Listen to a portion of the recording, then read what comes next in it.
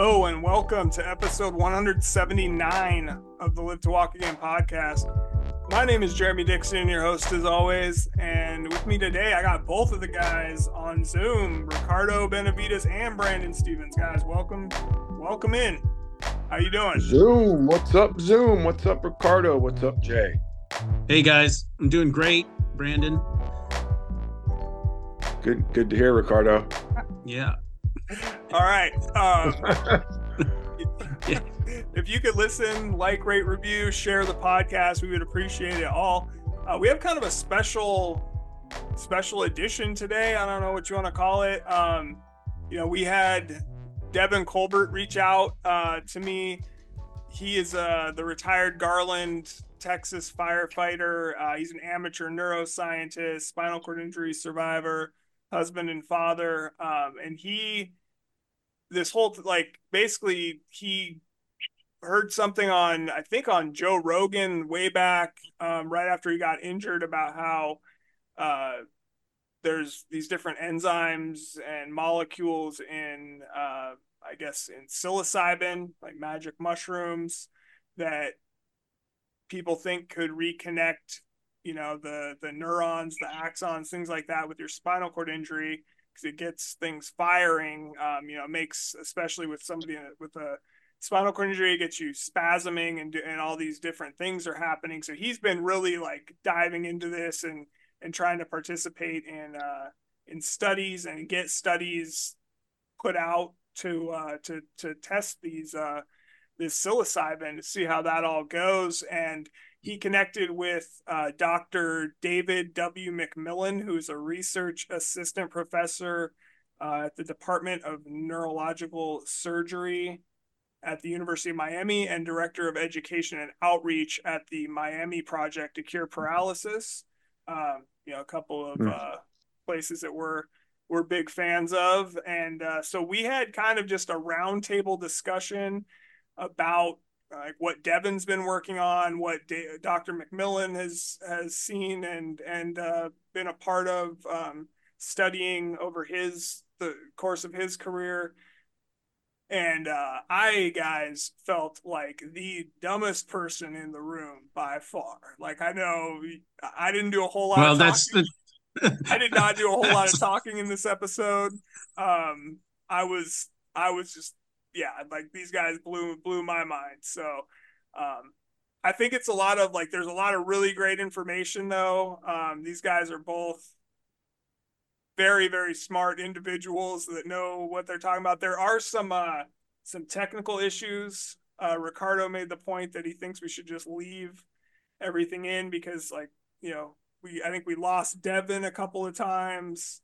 But Dr. McMillan was still giving some good information during those portions. So don't really want to cut anything out just in fear of losing anything that might be beneficial for somebody to hear. So. Yeah. And the thing is they cautioned several times that this is information sharing, right? And what's going on, like we do on these podcasts all the time. But if you're going to go do this with mushrooms, that you should do it very cautiously and not alone. So because there's all kinds of risks associated with it. And I didn't realize about the overheating thing. I know. Yeah. I do know if I have a friend that Brandon also knows that who has a spinal cord injury that had an episode, I guess, and they got really hot and basically like kind of took too many mushrooms and had a very bad reaction. And they had been doing them quite a bit and they had never had something like this happen, but got too hot and like basically they took him to the ER, packed him in ice for like 2 days to try to cool his core temperature down because it just got way too hot, which is scary, Dangerous. It's super scary. Yeah, dangerous to say the least. Yeah. So, but you know what it got me thinking about, because I've got glaucoma, I'm a lot older than you guys. But I was wondering, I wonder if some of this nerve regeneration stuff could work on, your eyes, you know? So, because Absolutely. that's Yeah. what it's all Well, about. that's interesting because I mean I think it was the 5H cells or whatever that the mushrooms were having effects on. I didn't understand that the same ones that are in your brain or are the same ones that are in your spinal cord is what Yeah. they were explaining, which was pretty interesting. The other thing is if you're gonna be experimenting with psilocybin, so how do you say that, Jeremy? Psilocybin? Psilocybin. Psilocybin. Yeah. Psilocybin, yes. Yeah. See, in my day, we did just call them magic mushrooms, and we didn't really have a way to gauge how much we were taking. Mhm. So, if you're talking about a macro dose, and shoot, he was talking about taking, 7 grams of mushrooms, and in Or my mind, I was hero thinking dose.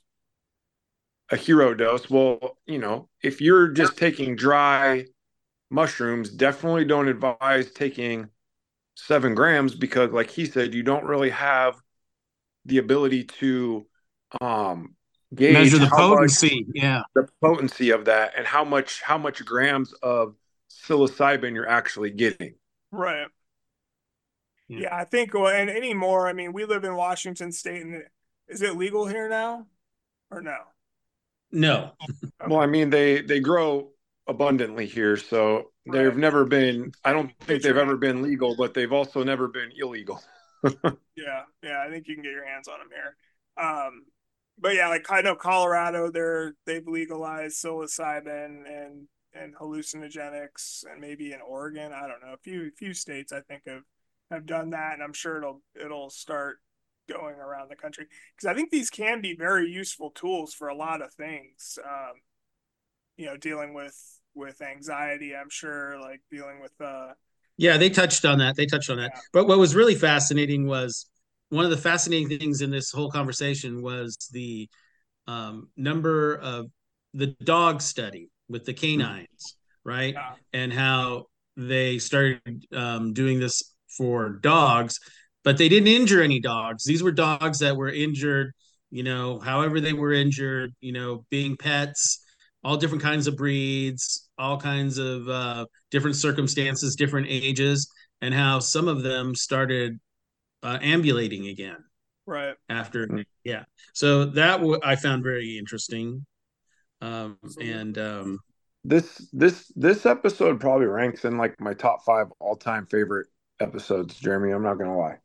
yeah, and like I was saying, Jeremy, this is I think this is what this podcast is about hooking people up with information, Ah, sharing it, and if anybody else is out there doing anything like this, we'd like to hear from you and maybe get your results on the podcast and start moving forward with these types of things to help people with spinal cord injuries. Yeah, yeah, because maybe eventually what you need to do is, the real way to get things done, especially when you're talking about research and medicine or laws, is you have to take it to the people that will change those things, right? And so the stories need to be heard, and if we can spread that, then maybe we can get that to into the hands of the people that can actually make a difference. yeah, Yeah, exactly. And people with spinal cord injuries are the ones that are going to find the well, not the cure, but the things that's going to make it work for everybody, right? They're going to connect because they're the ones that have skin in the game, quotes, right? Mm-hmm. Right. So they're the ones that are willing to take calculated risks to improve their lives. Mm. well, let's get to the interview, the discussion. I don't really want to call it an interview because I didn't do much. I just let these guys talk, and yeah, I really enjoyed it. Let's get to that. We'll talk briefly on the other side. It's kind of a long one, so I think it's a little over 50 minutes, and hope you guys enjoy it. Like I said, there's some technical issues, but we just don't want to lose anything in the edit. So we'll talk to you guys on the other side. This week on the Live to Walk Again podcast, we have a special episode. We have two guests on this show. returning champion Devon Colbert, retired Garland firefighter, amateur neuroscientist, spinal cord injury survivor, husband, father, and Dr. David W. McMillan, who is a research assistant professor in the Department of Neurological Surgery at the University of Miami Medical Center and director of education and outreach at the Miami Project to Cure Paralysis. Gentlemen, welcome to the show. Dr. McMillan, why don't you kind of start off this kind of roundtable discussion we're going to have? Hey, it's a pleasure to be here with you, Jeremy, Devon, and dear listeners.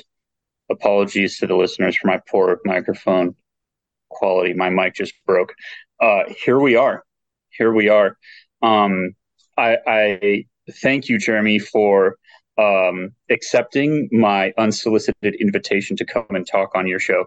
And really, it was in response to Devon and his work. And there's a previous episode I would advise all of the listeners to go and take a listen to that, where Devon outlines a thesis that he has as a self-proclaimed hobby neuroscientist.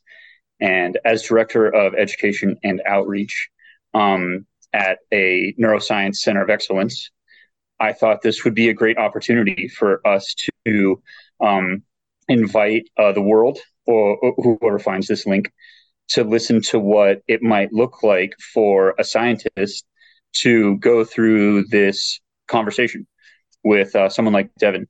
And one of my favorite things I'll just say about working with people with spinal cord injuries is the authentic, obviously there's skin in the game, but also just very open curiosity that these types of people tend to develop for topics in neuroscience. So this is probably, going to be something that happens in a lot, hopefully, of academic medical centers like mine. So, yeah, you want to dive us into it, Devon, with a little bit of your background, and then from there we can get into the thesis. Yes, Dr. McMillan, thank you very much for that that honor of just all of that. I greatly appreciate all that. So yeah, I was injured back in December of 2012 in a car accident. I suffered a step off at the C5 level, and then it left me about a C4, C5 quadriplegic. Did 2 years in rehab. The guys at the fire station worked for me, covering all my shifts, allowed me to do 2 years of rehab, kind of gain we were told that there's a window in that first 2 years to get back as much as you can. And then after that, that's kind of where you're going to find yourself at. And so went to work in the fire marshal's office, spent a lot of time behind the computer. And during that time, I kind of kept track on, just different therapies and everything that were coming out, Schwann cells, stem cells, no-go, Axer 241, all these different things coming out. And you're really keeping track. Oh yes, yeah. No, I because there's a lot out there. And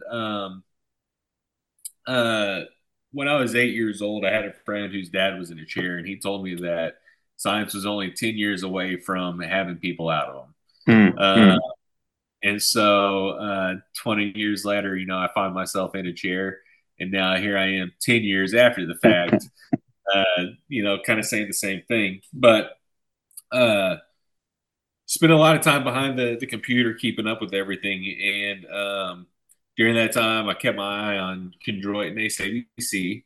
And towards the end of my career, when I was getting ready to retire, I started looking into, I heard Paul Stamets talking about the neuroregenerative effects of mushrooms and psilocybin and everything.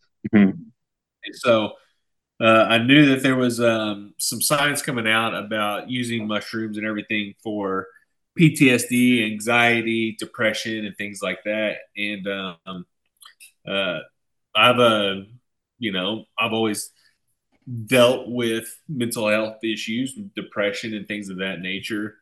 And also PTSD dealing with the car accident, and then also, just a Sure. career of firefighting.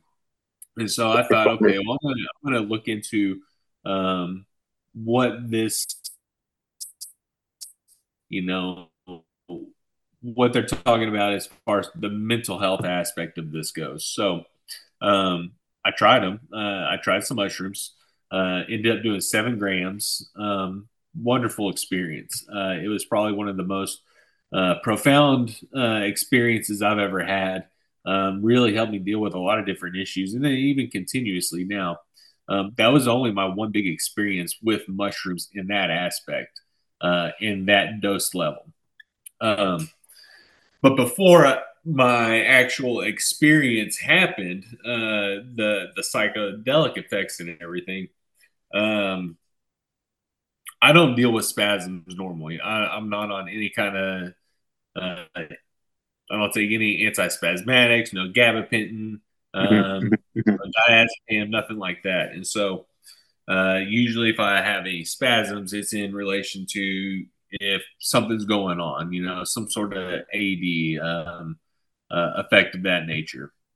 Uh, but before the psychedelic experience kicked in, my body started to spasm from my injury level down. Hey, boom. Devon, can I stop you there? Yes. Because I think this is going to be an anchor in this conversation. Okay. And for all of the listeners, this right here is an opportunity to learn something really important. If you're someone living with a spinal cord injury, you should know that this is something that most likely will happen if you ingest these substances. If you are a care provider and you have patients with spinal cord injuries asking you about these substances, you should report this adverse event to them that is anticipated. If you are a practitioner of the medicine, you should know that if you find a client that you will sit with and they have paralysis, something like this could happen. This is a really important opportunity for us to just tell the community about something that is underreported. It's really important. Okay, awesome. All right, Devon, but if we pause right here and then we're going to get back to the spasticity. And we start with chondroitinase. Was there something that led you to chondroitinase? Did it seem different than other substances? Was it, the cool ABC in the name? Like, was it? No. It was just, I guess it was the 2017 study with Dr. Nick Jeffries, Texas A&M, and the University of Iowa that came out. They did, and again, I didn't really understand back then whenever I first read this study. It wasn't until much further on in my research that I understood like what a CSPG was, a chondroitin sulfate proteoglycan. And so with those, and again, I'm by no means, I'm still learning all of this stuff. I read neurobiology for dummies, and I got different kinds of books, just trying to uh, better equip myself. So in that way, when I do try and explain this to researchers like you, y'all have a better understanding. I'm not just saying, oh, this guy, he's just kind of explaining it to me, but, doesn't really understand it. So You sound pretty convincing when you said CSPG. So thank you. So, but yeah, it wasn't until I learned about CSPGs. Oh, but back to this study. So this study was it was done on 60 different dogs, and these dogs were chronically injured, and these were household pets. So it's not like they injured these pets for this study. So finding 60 dogs in the first place was probably hard for them to do. But it was a placebo controlled. So 30 of the dogs received chondroitinase ABC caudal at the site of injury and caudal to the site of injury. And then the other ones received, I believe it was just a saline injection. I can't remember. They pierced the skin, but not but the spinal on cord for the control. Yes, it was right at the went to the skin, but not into the spinal cord, just Yep. right at there. So Yep. Okay, good. Keep going. So out of those 30 dogs that received the chondroitinase, I believe it was a 60-day follow-up, they saw an increase in coordination in forelimb and hind limbs of up to 23%, and 10 of those dogs, so 3 of them actually were able to start self-ambulating again. One of the main side effects out of both of those was just diarrhea, and that could have just been due to, diet or anything else like that. But out of that, I mean, you're talking 10% out of 30 dogs, 3 dogs, 10% is huge to start self-ambulating. So that right there, that was promising to me. And just seeing like, okay, just in a reduction of what the scar tissue, so-called scar tissue is, you're not trying to replace anything right now with stem cells or Schwann cells. You're just trying to take away the inhibitory factor at that. And so, sorry, I don't mean to interrupt, but so you said these were all chronically injured dogs? Yes, these are all chronically injured dogs due to different different diseases or different factors or anything like that. So these weren't it wasn't a controlled like drop a weight from 14 millimeters, breaking the spine in a particular manner. These were all different. These were all different injuries, but they were all dealing kind of with the same thing. Yeah, so Jeremy, this is a key point, though. So, Devon, where did you first come across this study? And then we'll come back to the duration of injury. Google. So the news. Okay. No. I went and I found it was a publication through University of Iowa, but then I also reached out to Nick Jeffrey himself and spoke with him. On a couple of different occasions, and he emailed me the PDF. Awesome. Okay, but if it's possible, you would have seen this in the news, and in a Google search algorithm, there would be a reason for you not using specific key search terms like canine and chondroitinase ABC. This would still come toward the top because a lot of people were really excited about this paper. And Jeremy, one of the reasons, which is one of the things you're getting at here, that from a scientific standpoint may seem like it's less controlled, is actually a clinical opportunity here. So the fact that all these animals were different durations post-injury, they were actually different breeds, different mechanisms of injury, that's going to overlap with what we see with human patients. So actually, these were done in veterinary clinics. I think it was 3. It was at least 2 veterinary clinics in 2 different continents, which is great. So you're a bunch of different animals, but no, being same. They're all dogs, but a bunch of different breeds, bunch of different places, and still we're seeing a signal come through. So with across that much heterogeneity, when we see a signal, people get excited. So I will just say that the fact that they used in a well-controlled study, that they saw results like this is one of the reasons people were stoked. So, okay. Yeah, and whenever I spoke with Dr. Jeffrey too, he said that it was something to do with the outcome measure. That's why they didn't gain too much traction, was just because that there was a particular outcome measure that he said it just didn't come across really big on paper or whatnot. Yeah, sure. So, I think if you tell me the word coordination, yeah, you use that word because you're careful, Devon. You're careful with your language, which is why I know that you have a scientific worldview. But that word limb coordination doesn't hit me. First of all, it's not a validated behavioral scale of ambulation. Right. And we work with those a lot. Like, let's say in rodents, there's this thing known as the BBB. You probably came across that in your writing. Yes. Right? Awesome. So limb coordination is not one of those that has just gained widespread acceptance in the field. We all know what limb coordination is, and if, let's say, we were in a clinical setting and you were to tell me that there was a gain in function or a gain in strength, those would be words that I would say that an FDA indication might be something like this device, drug, or biologic to increase upper extremity motor function, upper extremity motor strength. An indication most likely in spinal cord injury is not going to be assigned for upper extremity motor coordination.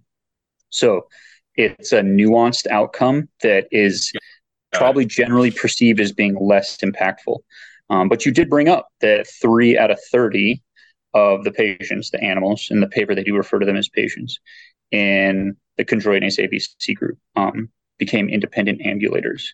I'm not sure what that means. They don't describe it super well in the paper, but I'm guessing they could at least stand and walk if maybe enticed to do so, and they might just do so spontaneously because they want to. So, yeah. Cool. And so, that was kind of my thing. It was, okay, if you can degrade that, at least now you're taking away some of that inhibitory, cells or whatnot to at least allow the environment to regrow something. Yeah. Okay. So for the listeners though, you brought up those CSPGs before, right? Yes. All right. Yeah. So I believe I have. Yeah, and in the previous episode, you brought them up as well, which everyone's going to go and listen to.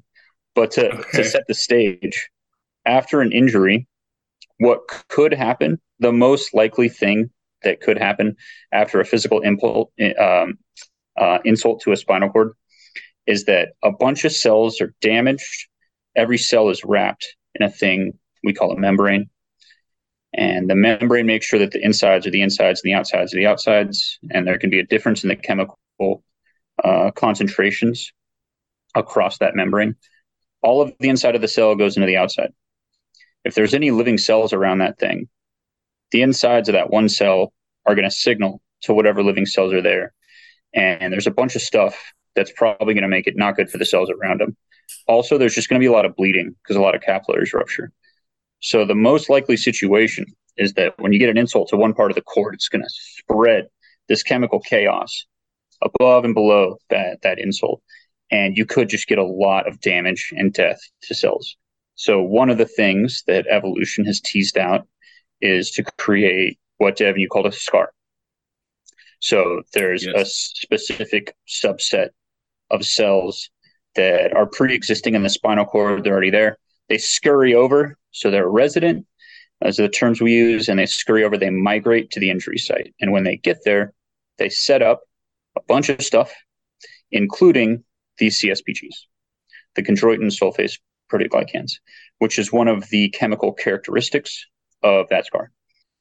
The scar in general is generally referred to, like, in the broadest sense, as a fibrotic scar. The CSPGs are part of the components of that. Okay, so if you break down the scar, maybe then things that are trying to grow can grow through.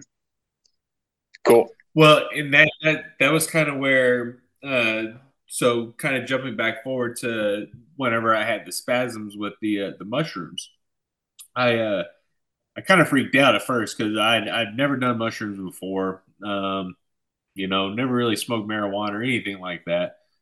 So all this stuff was new to me. So Devon, real quick, I was wondering. So you said that you generally only have gotten spasms when you're having like a dysreflexic issue going on. Did you feel like any kind of like that headache or like your blood pressure rising after, like while you were having these spasms after taking the mushrooms, or was it just like random muscle spasms with no pain or anything related to them? Yeah, so that there was no pain related to them, no jumping, like there was nothing that signaled to me like this was an AD episode. It was just it kind of started like right at my nipple line, and then my stomach, the muscles in my stomach really started to go. And then all the way down to my toes. Just the spasms was like, oh my gosh, I ate some really bad mushrooms. I'm going to die now. So, oh my goodness. Well, because I'd never experienced spasms like this before. And so, and even if you were to Google it, you probably wouldn't have found much except a couple Reddit posts that you might get spasticity, which is why this is really important we're talking about it. But yeah, okay, keep going. Exactly. And so, and so then I called somebody. I was like, "Hey, has this ever happened to you?" Like, "You're gonna be fine," everything like that.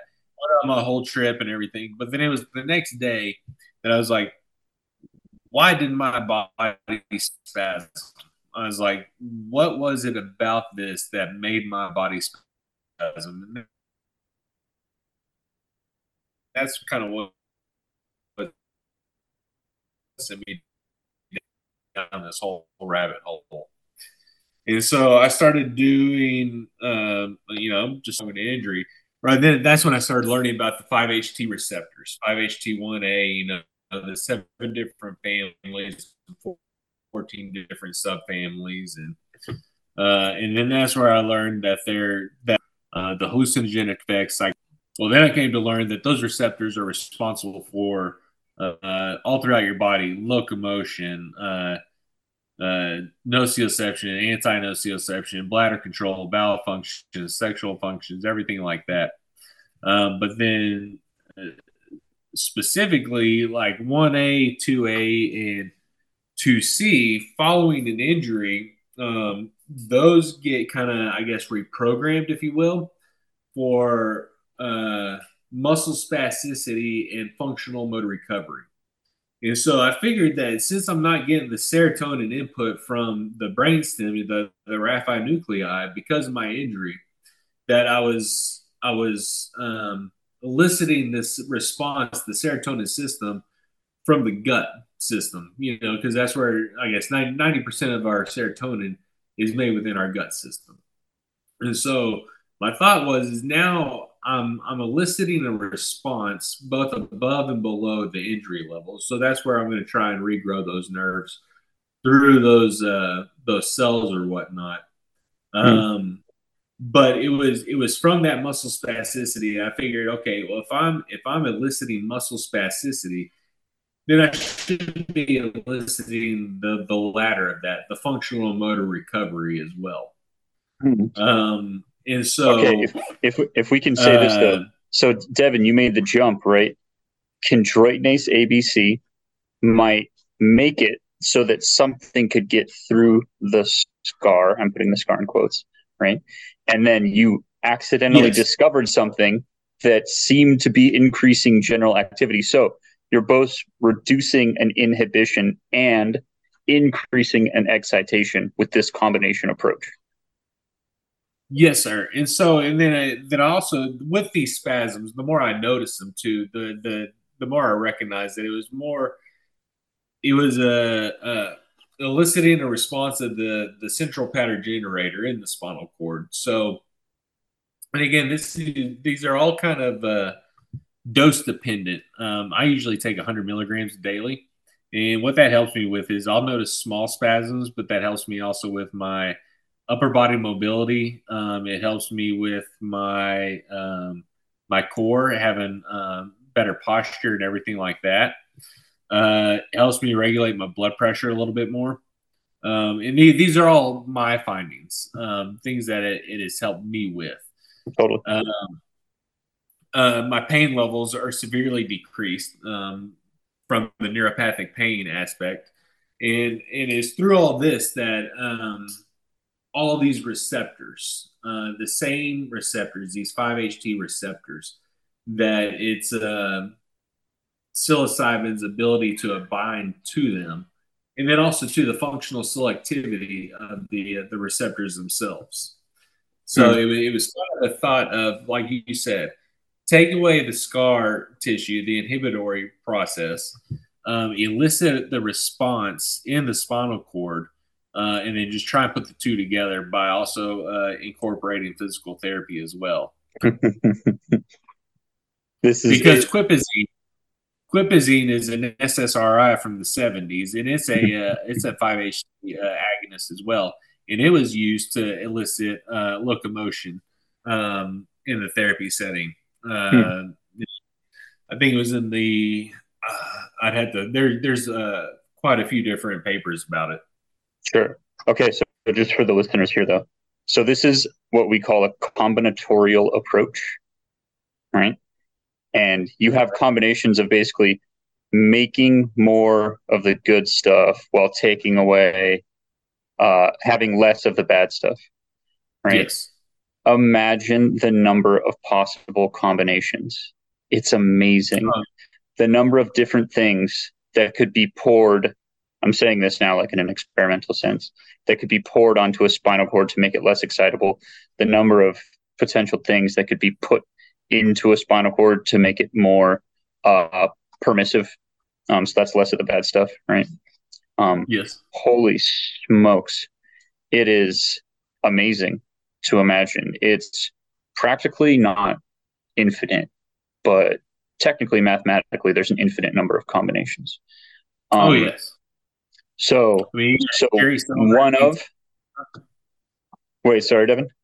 My apologies. I was talking about Jerry Silver's PTP Sigma blocker. Was that the Axter 204? So yeah. So we can go through all of the combinations, right? But I think this is just one thing for the listeners to consider that scientists are thinking about. And one of the reasons that things don't go as fast, Evan, you brought it up 10 years before you got your injury. You were hearing that your buddy in a chair was going to get cured, and 20 years after your injury, you're still hearing 10 more years and we'll get there, right? It's this infinite combinatorial space plus the insane complexity of the central nervous system of a mammal that makes it so that there's just a lot of work to be done. Okay, I wanted to say that. All right, going back though, there's one time that you took a full dose, we might call a flood dose. Yes. Like the 7 grams. Yeah, okay, with that experience, and then you brought up before that right now, these substances, culturally termed psychedelics, I'm going to make an emphasis that we're talking about the ones that have some type of serotonergic action, which means they act on the 5-HT receptors that you brought up. Those are commonly known as serotonin receptors. They're in the news for something right now, and it's their effect on the brain.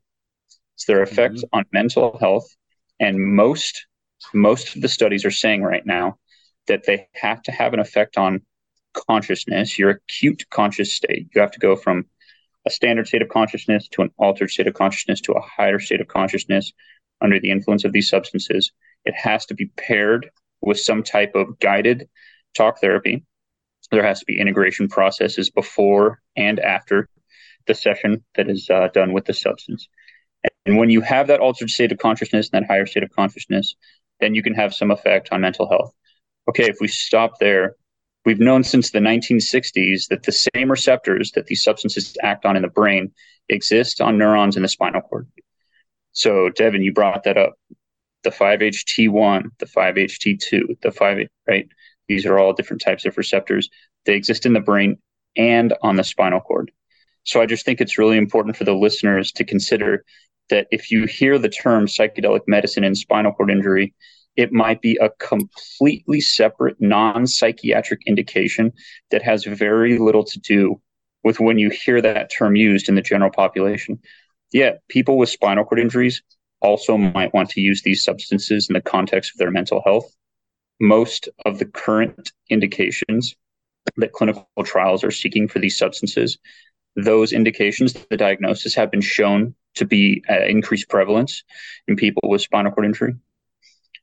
But there's also something else that's happening in the cord itself, and these substances might be able to act on these functions that are specific to spinal cord injury, that are somatic, that don't have so much to do with consciousness, and a reason why we might want to pursue that in this field in a way that's being done differently than in other fields. And Devon, you came to the point where you said, no, it's not the flood dose that I need. So that's one big dose. It's a more consistent microdose approach. Am I saying that correctly? And also, Devon, you might be frozen. Just if we might edit this out, but Jeremy, you getting that too? Yeah, his picture's frozen. Can you still hear us, Devon? Yeah, it looks like it might be a bandwidth thing because he cut up a couple times for me. Yeah, he did for me as well. Okay, that was both of us. I can cut this out. Yeah. And you might just go, if he goes camera off, it can help with the bandwidth a lot if he's in like a bad internet area. You might just advise him on that when he comes back. Although it does help to talk to someone if you can see them. Yeah, I tried.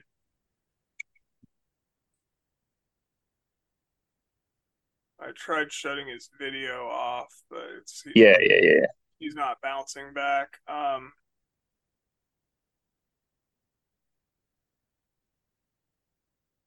Wonder if I can like push him out of the room and then he can. Yeah, can you boot him?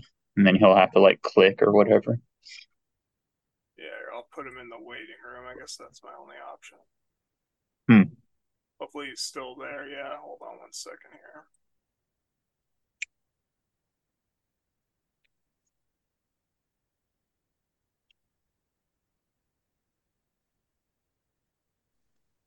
Hello.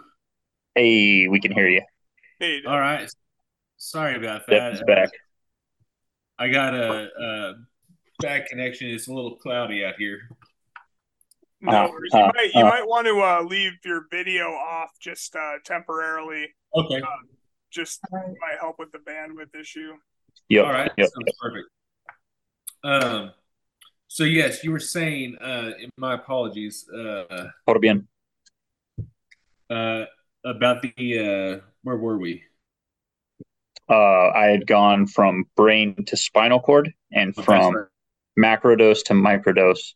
Yeah. And right at the end of the microdose, Jeremy and I noticed that you dropped out. So, and I was asking if, like, intuitively, what made you think that the big doses would influence consciousness?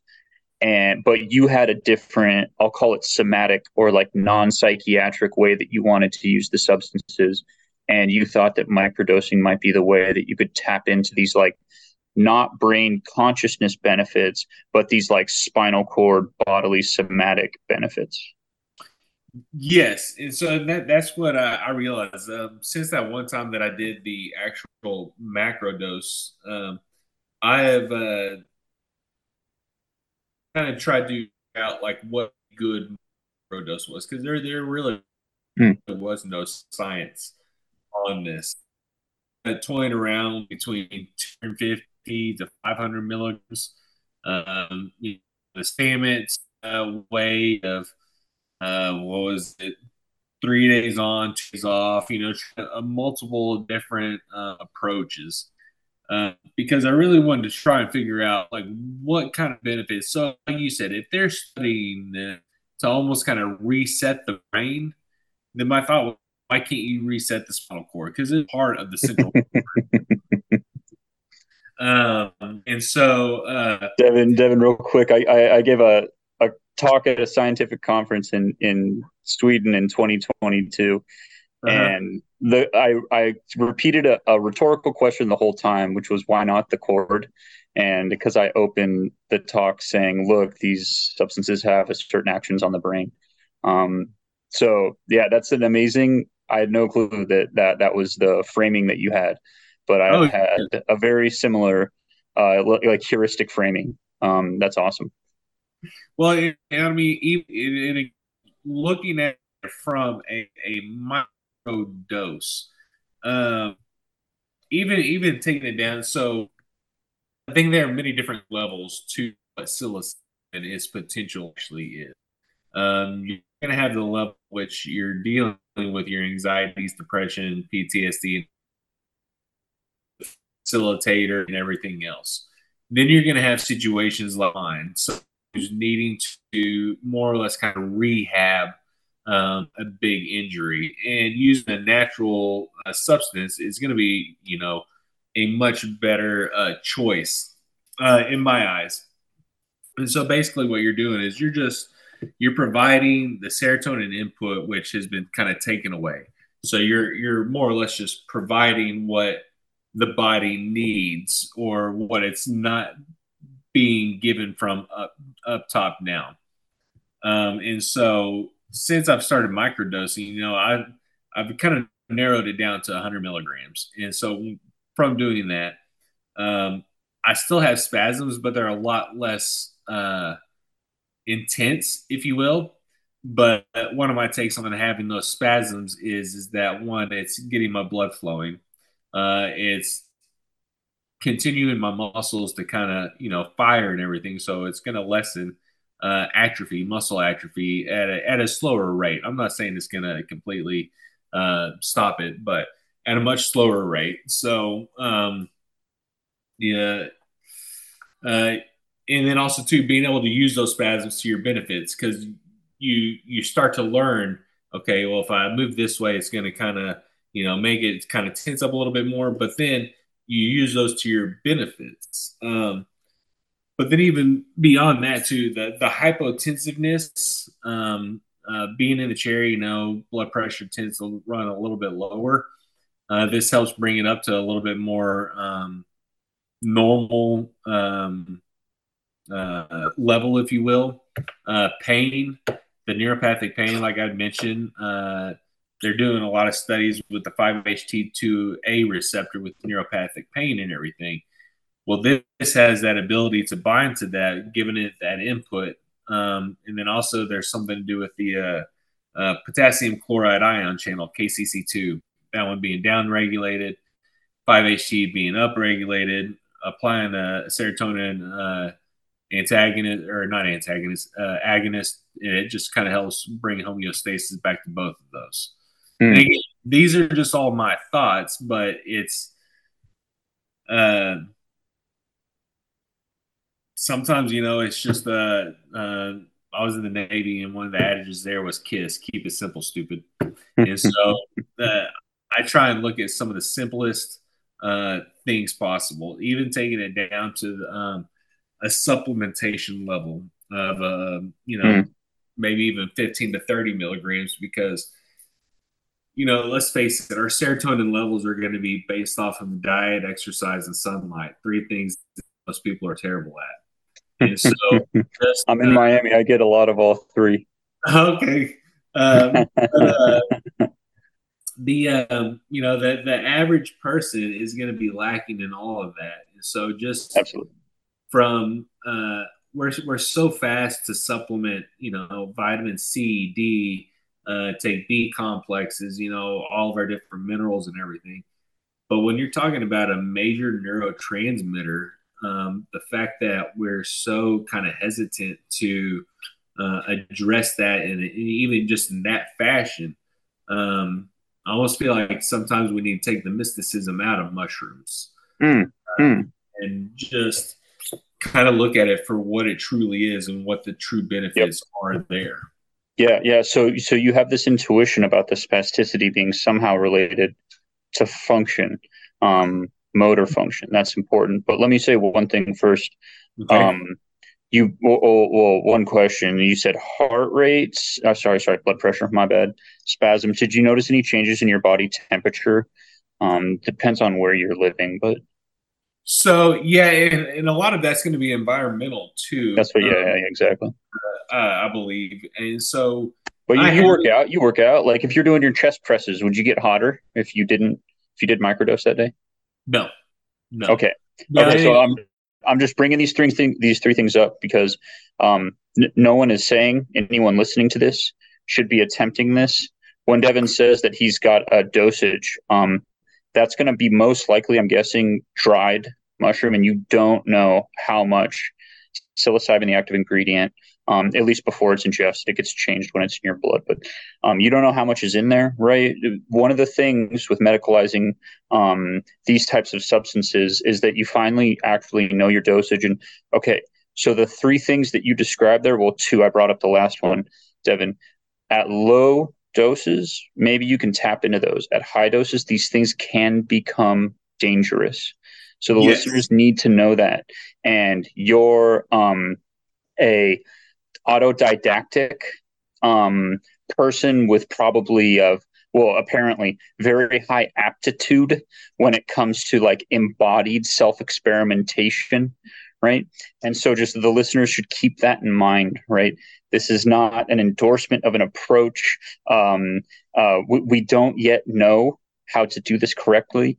And the potential benefits that Devon's pointing at, those are all scientifically, theoretically, strongly plausible things that we should pursue. Everything you're describing, Devon, they're little winks from the universe, little hints to us scientists that we should be pointing our attention at this topic. But really importantly, if you go too far, these things can become dangerous very quickly.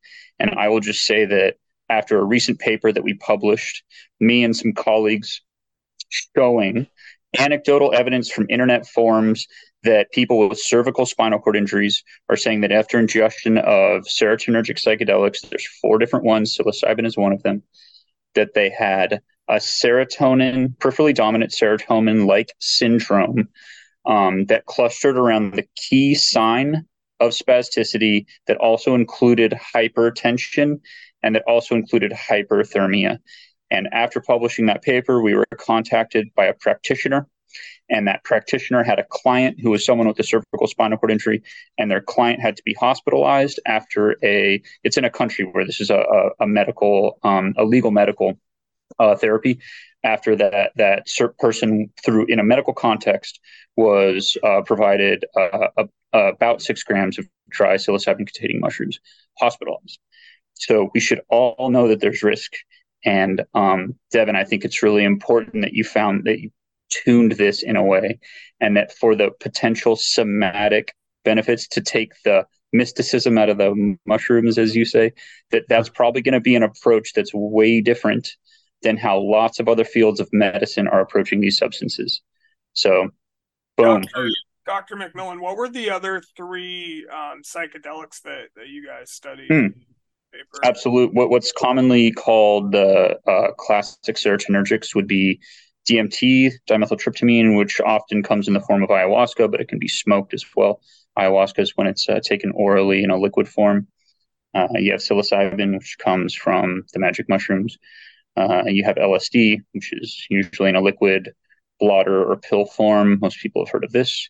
And then you have mescaline, which is the active ingredient in peyote, which is another kind of like the ayahuasca, an indigenous approach that has a long, long history using these substances, but that's very difficult to ethically source. So, we're going to think about that as well. So those are the 4 main ones. Okay. So I do want to, and my apologies, Jeremy. I do want to expound on what you were talking about there, Dr. McMillan, about the serotonin syndrome like symptoms. I have experienced these, and I'm very willing to talk about this as well, because people do need to be careful, because one, I don't know how people's spasms are going to react. I know that they will have a reaction with spasms. The extreme body heat, that one. So that was during the summertime, and I had taken probably, that's when I was still trying to figure it out. So maybe about 500 milligrams. This was not, a bigger dose. This is when I was still trying to figure out what a good daily doses was and everything like that. I went into, it was probably one of the longest heat emergencies I'd ever been in. And again, I didn't really know what it was, because it wasn't until I experienced it that I had to find out what happened. Same thing with kind of like the spasms. Like, why did this happen to me? And that's when I found out that it started affecting body temperature and heart regulation and everything like that. So it's from these experiences that I've had that I've kind of, tailored out. Okay, well, the spasms are caused by, this, you are going to experience, especially since we cannot regulate our own body temperature, so much of it is going to be environmental. The time that I did the really big dose, the 7 grams, probably about my peak time, about 4 or 5 hours in, I was looking for the coldest place in my house. And again, still not understanding what any of all that was, but now having a much better understanding of, okay, well, yes, these are the risks. These are the things you have to watch out for, and everything like that. And everybody should definitely do their own research and not just go into it lightly thinking that, okay, this is going to be something that's going to change overnight, because it's all systematically. I think it's a systematic deal of you got to take these small baby steps. The spinal cord doesn't heal, but what, like a millimeter a day, if that. And so if you're talking about a large um, area, now you're just trying to more or less mitigate some of the other things that go along with a spinal cord injury. Yeah, to clarify there, Devon, it's a peripheral nerve regenerating in an adult human is 1 to 2 millimeters per day. Okay. So that's a peripheral nerve, and they're known for being able to regenerate, and the ones in the cord are not. If we do get to the point of spinal cord nerves regenerating, we might think they would be at about a rate like that. So, okay, excellent. Totally. But this is why I think that this conversation is awesome. I will say from my perch here in the ivory tower, I converged on a lot of the same things you did, Devon. And when you sent me that thesis document of yours, and when I heard this podcast episode, I was like, wow, there is an amazing, the term we use for this is epistemological convergence. Like we came to the same understanding without ever telling each other about those things. And Devon, I bet we were both reading different things as well. So that's usually a signal that when multiple minds come to the same thing and they come to it via different routes, it's usually, for me, that's a good signal that we should keep going in that direction. So that's like a huge part of what I wanted to share today is how I think that, one, you're definitely an amateur neuroscientist, and how I think that this path that you're forging, you're an adult. You live in a democratic country. If you want to, inform yourself and buy the ticket and take the ride, in this case, you do so. And when you go on the record and you share this, and you're open about it, and you have this scientific worldview and this ethos to your approach, I think you're really inviting in and ushering a lot of things. Like that talk at Unite to Fight Paralysis, like this conversation that we're having right now. So just want to commemorate you for that. And these concepts that you're putting out in the universe, these are small, like tiny calls to arms to us scientists to pay attention, because in this case, it's both lived experience, I'll just say circumstantial evidence from anecdote, and theory, though, and strong theory, that this is something we should be pointed at, like those three independent lines, right? So yeah, I think that's great. Well, thank you very much, sir. I can't tell you just how much of an honor it is to hear that from you. I can't tell you just how much I appreciate that. Yeah, and we will, as we do, we'll start with safety, especially in clinical trials, right? And as we walk this path, always I conduct my research advised by people with a lived experience of spinal cord injury, and I hope you'll continue to do so for me and for all the other scientists in our field. And we'll start with risk, but once we map that risk, then maybe some of what you're getting at with that potential reward is what we'll start to look at, because who would care if something was risky if no one ever wanted to do it because there was no potential reward to it, right? So as we go down that path, it takes a long time. We're going to have to prepare strong arguments for the FDA as to why we can do this. But as we do, maybe we can check back in every once in a while and put a conversation on the record like this. And you can give feedback on the way that the science is going and the data is looking and stuff like that. That'd be awesome. Yeah, I would love that Cool. too. That would be great to catch up with you guys every so often as well, just to touch base and see where you're both at. Yeah, Dr. McMillan, I'm just curious. Like, I've been kind of infatuated with DMT. I've not tried it up to this point.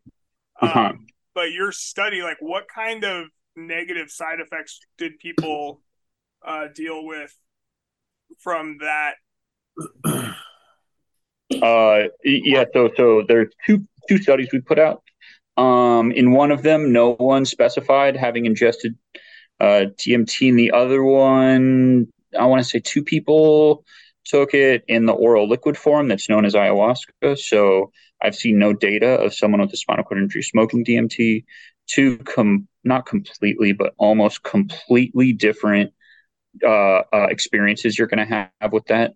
I will say that the reports for spasticity from the oral liquid form, it was actually one of the people who reported the highest spasticity and hyperthermia, cervical spinal cord injury, taking ayahuasca.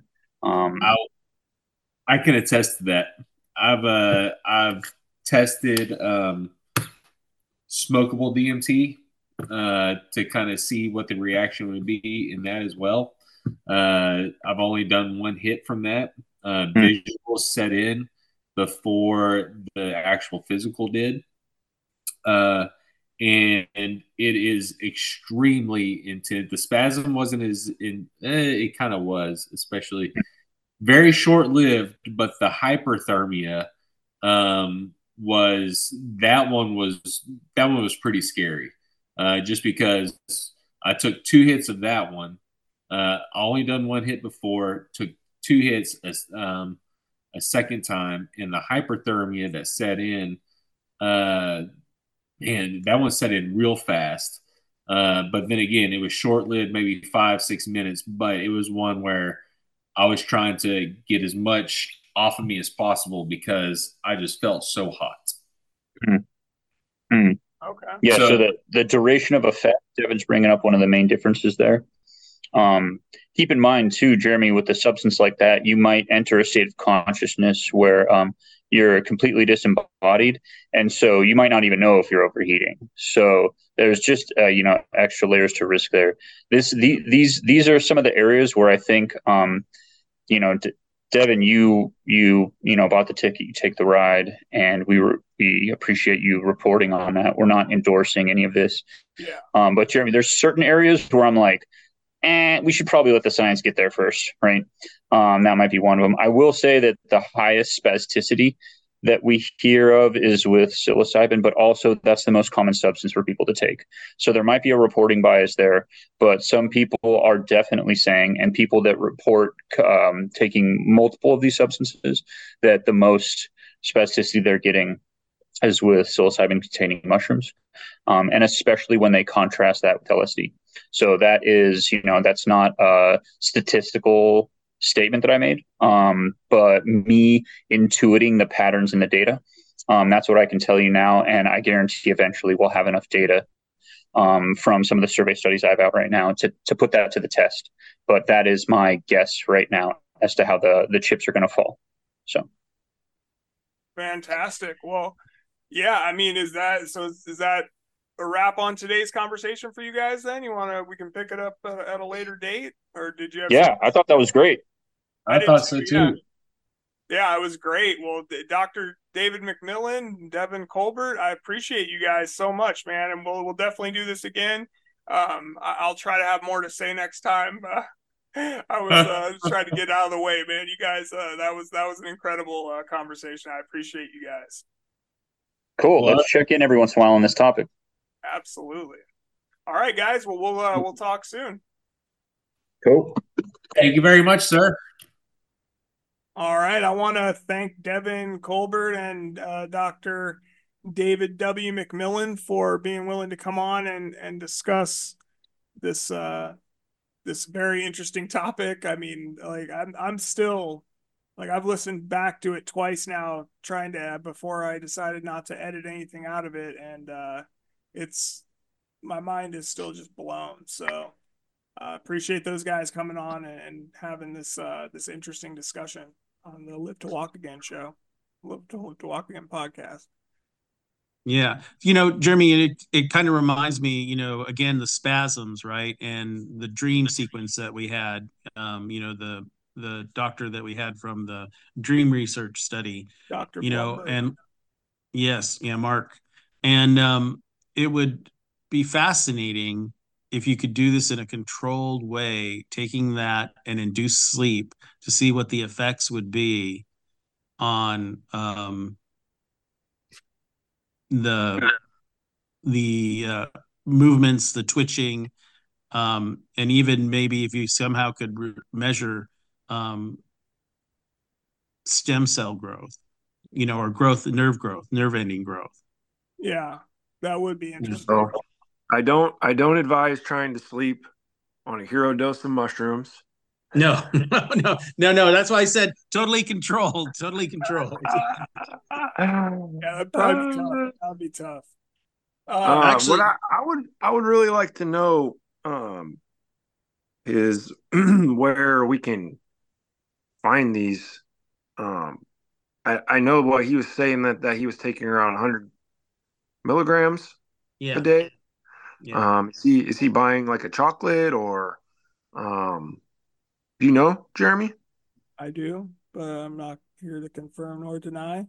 Oh, I, okay.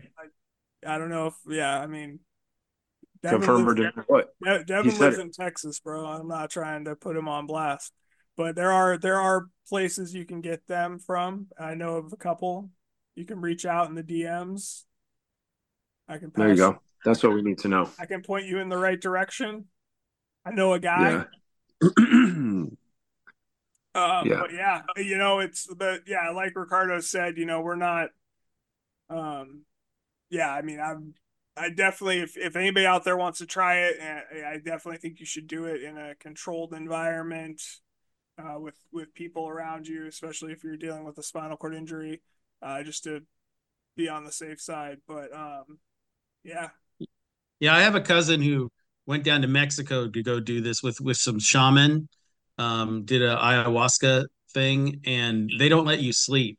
They don't let you fall asleep at all. Mhm. So, and uh, they keep you awake and they stay with you because uh, the overheating and the heat, the hotness, and that stuff can happen with them too. I guess you can you sweat it out. And so she was telling me that it was a mind altering experience and changed Yeah. her life for good, but she doesn't know if she would want to go do that again. So, I do wish that I had some more recent experiences with psychedelics because in my past, we were looking to do them basically for recreation and fun and not for medicinal purposes. So I think, the older you get, there is some different advantages to doing this with a different perspective. I think that's one point that they're trying to make. Um, if you have an intention of finding some sort of healing with it, I think that that's important. yeah, I agree. Like, yeah, using it for depression, Hmm. things like that. I agree. Like I said, it even kind of got me thinking: is this possible? Will this help people with glaucoma? Right? Hmm. Hmm. To regenerate some nerves. So, it'd be interesting. I'm gonna do some little Google Google searches myself. So, well, yeah, Yeah. see what's going on. everybody, please, listen, like, rate, review, share the podcast. We do appreciate it. And open your third eye. Like, this is this. I wanted to say that I just want, like, Uh, Dr. McMillan was talking about the studies with DMT and mm, the other ones. I was like, man, I just want to talk to God, bro, just for a minute, but I don't want yeah. to. Well, I think that's for a different podcast, definitely. But I certainly agree with you, Jeremy. Oh man. So yeah, I just didn't want to sound dumber than I already did. So Well, there is some spiritual aspects, and that's what I was trying to point at. Like there can be some physical healing, but potentially some other benefits from a mental aspect as well. yeah, I think so too. So Yeah, and even the placebo effect, right? There might be even some of that going on too. So, Yeah, just to back up, the other thing that I thought was really helpful about him telling the story the original time, and then also having a neuroscientist come on is I guess they called it an adverse effect with the muscle spasms that he wasn't anticipating that originally. yeah, Now, I think that that's important. Obviously, that they're stressing to get that. Like, if you were to like Google that, you wouldn't really find that to be a side effect, but technically, so it scared him, right? Right. So we have to have more people talking about it so that about it and what the effect can be. I don't know if they're adverse. It sounds like maybe they're not adverse. They're actually beneficial. I think it could be, yeah. I try almost Nice. like it's trying to retrace, just like Ricardo said, with the sleep Dreams. study. Maybe it's Yeah. trying to like map out like how to get those connections refiring or something. But Mm-hmm. it needs more money going into this line of research, and Yeah, more coordinated research between the different fields, I think.